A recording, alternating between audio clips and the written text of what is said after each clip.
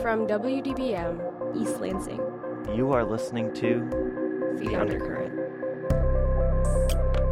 our weekly news and storytelling program. Made by and for the students of Michigan State University. You are listening to The Undercurrent. From WDBM East Lansing, welcome to The Undercurrent Season 10, Episode 7. I'll be your host, Cole Tunningley. This one is all about real life. Or is it? Ooh. Sometimes the lines between fiction and nonfiction, between art and life, become blurry. On today's show, we'll be talking to guests who blur those lines on purpose, either to make some grandiose artistic statement or just to have some fun, be ironic, make a few memes. Our first story is from reporter Sophie Sagan. She talked to Rob Rosnowski, one of the co-directors and co-creators of Framing Device. It's an immersive theater experience that's taking over the Broad Art Museum this weekend. You can still see the show tonight, Sunday. It's a play that takes place, both literally and plot-wise, inside a museum. So people coming to watch will have a chance to actually walk amongst the characters. After that, a satirical story. It's about texting and driving. Now, nearly everyone will tell you that texting and driving is a bad idea. I talked to someone who says that, actually, it's a really good idea. These stories are coming up next on The Undercurrent Season 10, Episode 7, Real Life.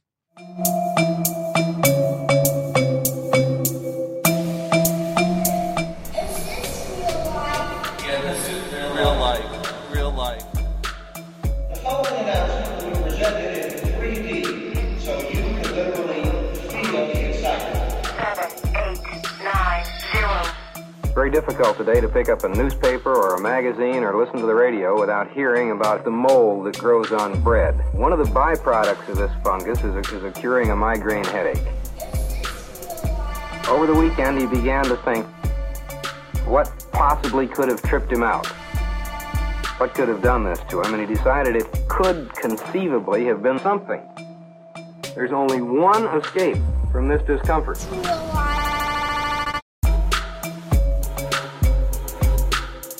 Hello, this is Real Life, Season 10, Episode 7 of The Undercurrent.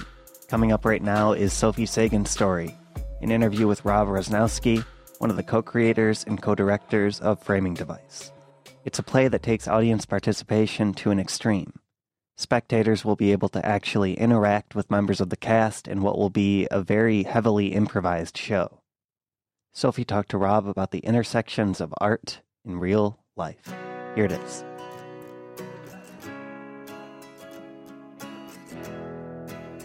I think, to me, this kind of acting requires such bravery, right? Because there's no sort of hiding behind anything. And let's say you're doing a play, you have times where you can leave the stage and come back to yourself. This is a kind of theater that forces you to be in that role as that person for the entire time. So it's a lot more exhausting. That is Professor Rob Rosnowski, talking about a new immersive theater piece he helped create called Framing Device. Here at MSU, he's also the head of acting and directing, and a professor in the Department of Theater. And how long have you been doing that? 15 years. Wow. I know. Before he came to MSU, Professor Rosnowski worked all over the country, from New York City to Los Angeles. His love of acting and directing stems back to his youth. And it's funny because I'm such an introverted person that you would think that wouldn't be a kind of calling for people like that, but it really is actually a safer place because you get to kind of have scripted community and you can there's rules about engagement and all that sort of stuff, so it really is more friendly than you would think to an introvert. When I think of traditional theater, I think of some of those things that he mentions, scripts and rules of engagement. I also think of a stage, a theater, and those iconic red velvet seats. But Professor Rosnowski's newest project deviates from that traditional form, especially the part about the red velvet seats. This is a new kind of performance called immersive theater. So immersive theater is literally where the audience is immersed in the project. So normally you have the safety of the proscenium or the safety of the seats for an audience member. And in this sort of production, and all that safety is taken away, and you are acting and interacting with actors as like inches away from you, right? You are immersed in the experience so that you kind of feel what the actors are trying to make you feel. Last year, MSU's Department of Theater put on another immersive performance called Thus With a Kiss I Die. In that performance, the theater department transformed 16 rooms in Fairchild Theater into individual performance spaces. Audience members were allowed to choose their own path through the theater and interact with 50 different cast members. Every 4 minutes, the cast would change positions, ensuring that no two people had the same experience. I was really amazed by how the students from IH, who are forced to come to our productions sometimes, how they responded to that show, meaning that they were much more excited because it was almost like virtual reality, right? They were walking around, they were interacting with the show, and to watch them geek out after the show and talk about it was really an exciting sort of experience. And so I knew that I think it's really a younger person's art form in terms of the way in which people respond to it. So as soon as I was done with that, the actors in the department were like really jazzed about doing another production because it's so fun. It's a whole different kind of acting. So Rob thought, we got to do this again. And so quickly he started working on putting together a new production, Framing Device. Along with co-creators Sarah Hendrickson, Grant Cleveland, and Chad Swan Badgerow, he wrote a piece that takes place in a museum and, appropriately, analyzes the meaning of art. I think it's about the role that art plays in our lives daily, right? So the idea of is anyone, because they're not celebrated or famous, is what they do art, right? Is what their work that they do art. And the show is the actors play a lot of struggling artists, right? A lot of people that want recognition, and the guy that has the recognition in the show doesn't really deserve it. So it's really an interesting conundrum about like how we lionize artists that we necessarily shouldn't. So far, the overall reception has been really positive. But that's not to say that there is no limit to this type of performance.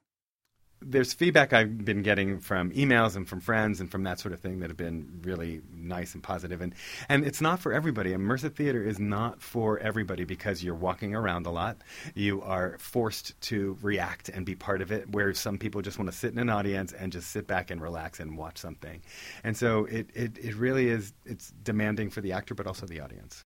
That being said, if you're looking for a little adventure in your trip to the theater, or in this case, the Broad Art Museum on Grand River, here's an idea of what you could be stepping into. So they give audience members various wristbands that kind of denote whether you're a critic or whether you're a rich donor or whether you're an art newbie or whether you're an artist, a fellow artist. And so the way in which the audience, the actors see those wristbands is how they interact with you. Right? So you don't know what you are. You have no idea what those colors mean, but the way in which the actors interact with you, like it kind of forces you into a whole new way of where you have to play a character in a way, right? Because people are like, oh, hi, generous donor. We sure could use some more money here, blah, blah, blah. And so now all of a sudden you've been cast in this role. So you come into the museum. We start the show with an opening of this exhibit, and we talk about, hey, here's this new pretentious artist on the scene. Walk around, look at his art for a little bit, and then we'll come back for his big performance art. So that happens. He does a pretentious performance art piece. The second part of the show is really about how then did you respond to that performance art piece. The last part of the show, there are 4 selected audience members who, before the show, go to the MSU Broad Art Lab on Grand River, and they create art. And throughout the show, we've been taking audience members over there to review and tweet their reviews about the art pieces. And then at the end of the show, we bring those artists up and we read the reviews that other members have said about their artwork. Yeah. Surprised? Yeah, so was I. Immersive theater takes a lot of readjustment. But one thing that remains constant with this art form, as with all art forms, is that it's meant to affect you and connect you to a bigger idea.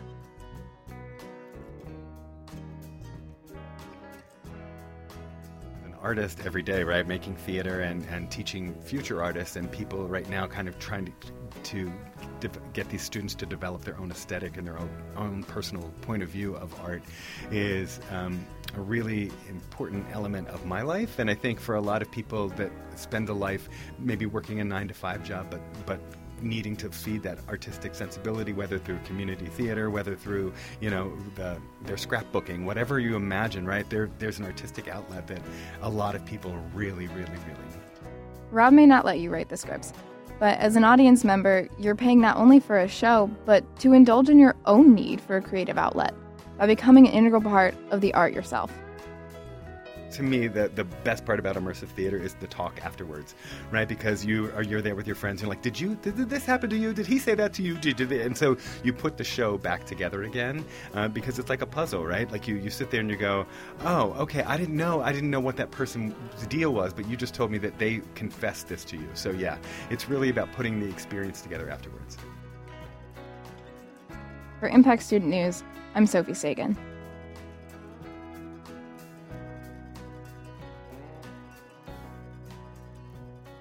That was reporter Sophie Sagan talking to Rob Rosnowski, one of the co-creators and co-directors of Framing Device, which is playing at the Broad Art Museum this weekend.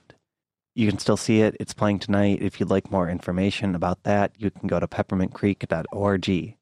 Again, if you'd like more information about the show or just Peppermint Creek Theater Company in general, you can go to peppermintcreek.org to find out what you need. Now we're going to go to Connor Meston with a local weekly impact update. Now it's time for an update from Impact News. Quality.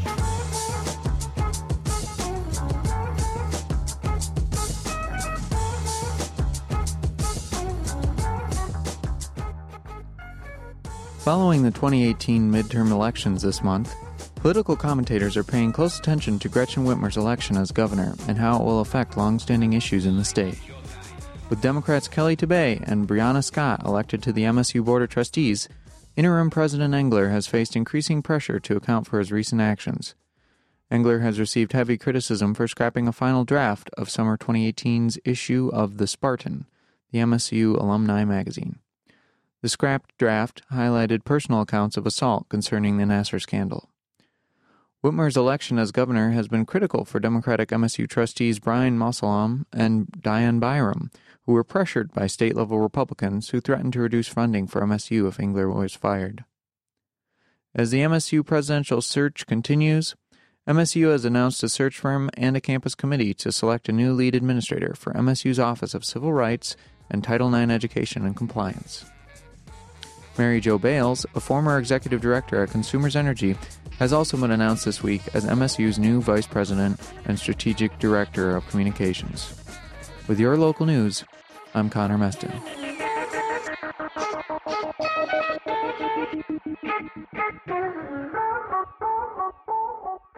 This is not a new world. It is simply an extension of what began in the old one. It has patterned itself after every dictator who has ever planted the ripping imprint of a boot on the pages of history. Please deposit another 25 cents to go to a parallel world. Banged my head on something hard. Looks like we're stuck in the same old boring world. In the news today, President Paris Hilton announced that cellulite is now illegal.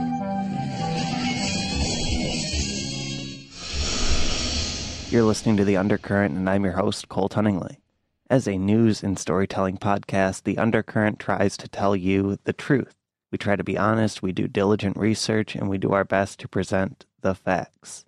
But sometimes we lie to you. Sometimes we just make stuff up. We've done it on our fake news episode from a few years back.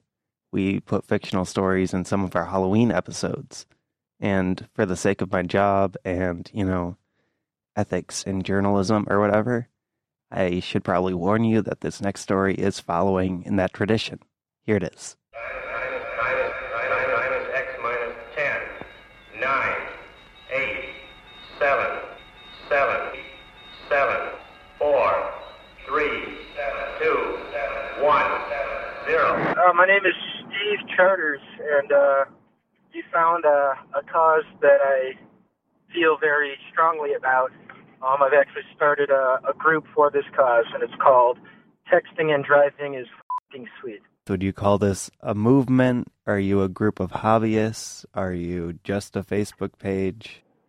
It's definitely growing into a movement. It did start with hobbyists, though. It is a common interest that so many American citizens have, texting and driving. So it was us having it in common, but more and more states and localities are making it illegal and infringing upon our rights to text and drive. So it is a movement to try to get some of those laws changed. you do some activism. How does that?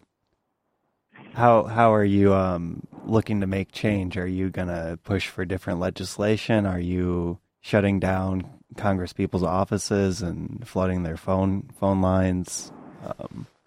So for the start, right now, we are working with a few election lawyers to work on getting a ballot initiative in the state of Michigan for 2020 to protect our rights to text and use a phone while operating a motor vehicle.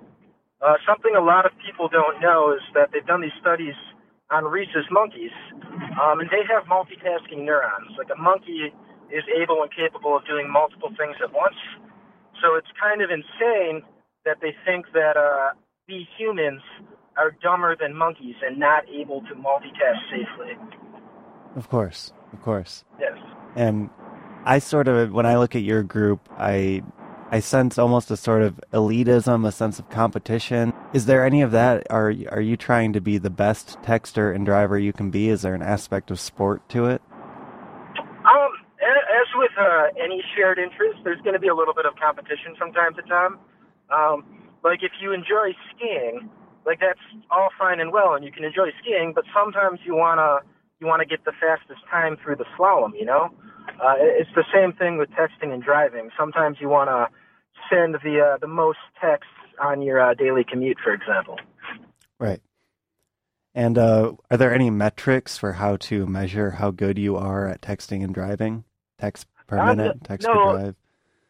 Yeah, texting and driving as a competitive sport, or an e-sport, if you will, is still in its infancy.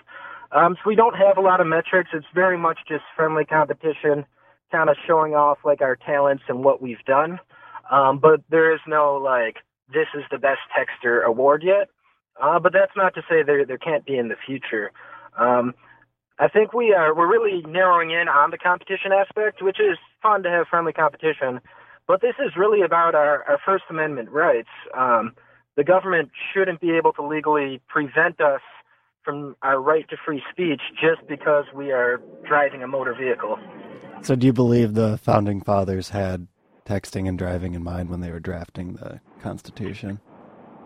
I mean, obviously not, but I think that's kind of, an incredulous question to be asking that. They did not know about cars, obviously, but I think if we brought the Founding Fathers to modern times and we said, hey, this large percentage of the time that people are in their motor vehicles because our country's infrastructure forces you to commute regularly, we want people to not have their freedom of speech while they're in that vehicle.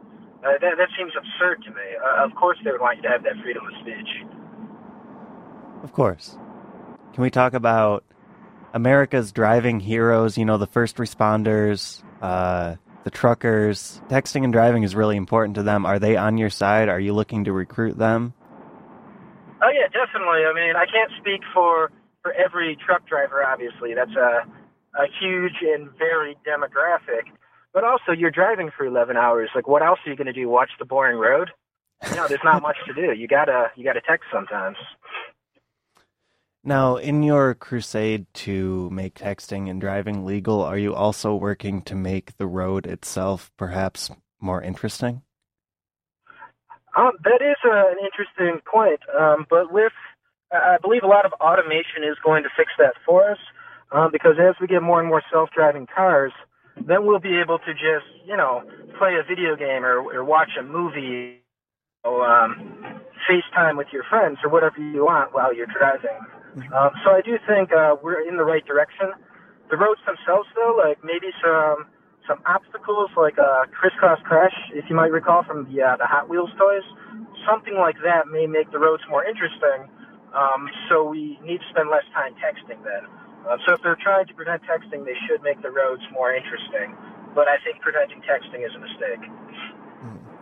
Now, in municipalities that have banned texting and driving, do you have the statistics on how many people have died from boredom on the road? I do not have those exact specifics, but I think it's safe to assume countless thousands. That's kind of common sense to me. Now, are there any famous celebrities, maybe, or politicians who are backing this cause? It seems like it's pretty grassroots right now. Well, Lindsay Lohan, obviously a big proponent of distracted driving in general. So she's definitely on our side. We also have Matthew Broderick. He was in a pretty popular car accident in the 80s caused by distracted driving. This is before texting, obviously. But the problem was he was distracted by boredom in England and then caused a fatal car accident, which is really too bad. Because he did not have texting to keep his mind off the boredom. Oh, I see. Yes. So can you tell me, what I'm hearing from you is a lot of passion, a lot of commitment to this issue, and I feel like that has to come from a personal area. So what kind of relationships have you formed while texting and driving? What does it mean to you?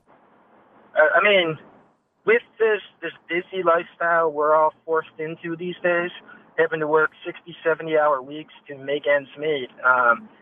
My social time with my friends, with my romantic partners, with my family, with everybody it's mostly while I'm driving. I text them and I keep in touch.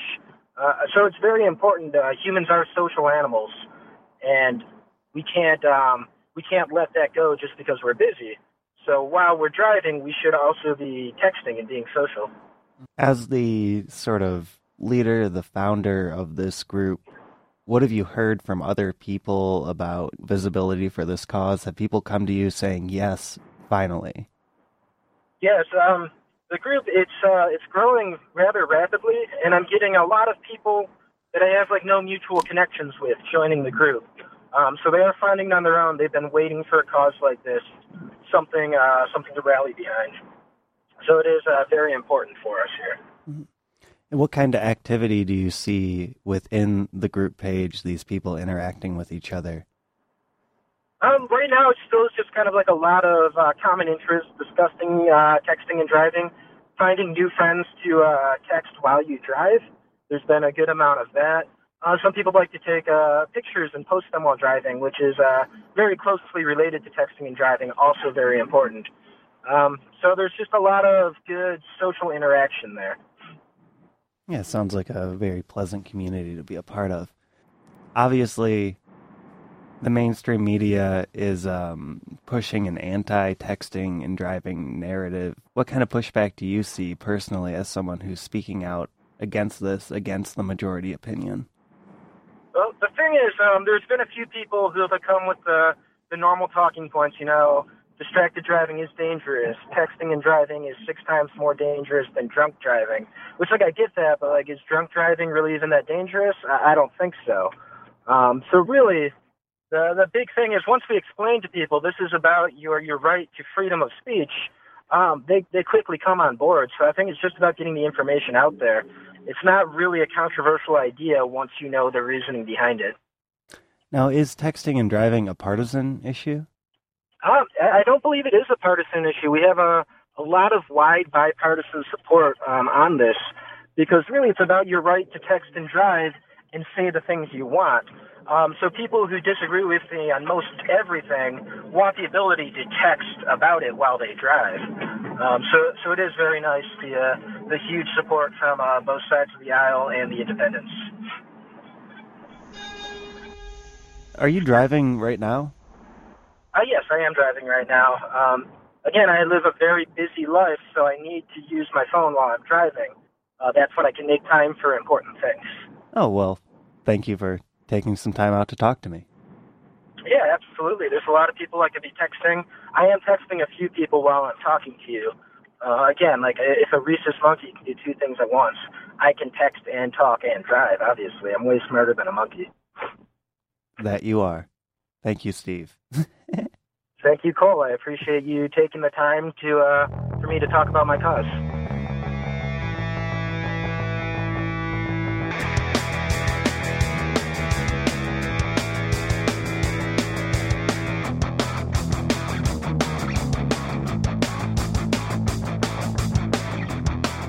Welcome back to The Undercurrent. I'm Cole Tunningly, and that's it for this week's show. It's been fun. Now, in 2018, I feel like we often approach a sort of hyper-reality where things are just happening all the time. Things are happening so fast that it can all start to seem fake. Impending climate disaster, a tragic and endless news cycle, feelings of hopelessness, these things can combine in a way that makes reality seem flimsy, or just weird. That's why I think it's important to ground yourself once in a while. Sketch a doodle. Do a journal entry. Meditate. Give in. Submit. Fall asleep. Continue. Keep going. That's it. You got it. I'd like to give a special thank you to our General Manager, Jeremy Whiting, our Station Manager, Olivia Mitchell, and our Program Director, Simon Ferenzi. Thank you also to Rob Rosnowski and Steve Charters for showing up on this episode, and thanks to Sophie for the work you put into it. And thank you, the listener, for listening. I hope you come back next week. I'll be here, same time, same place. See ya.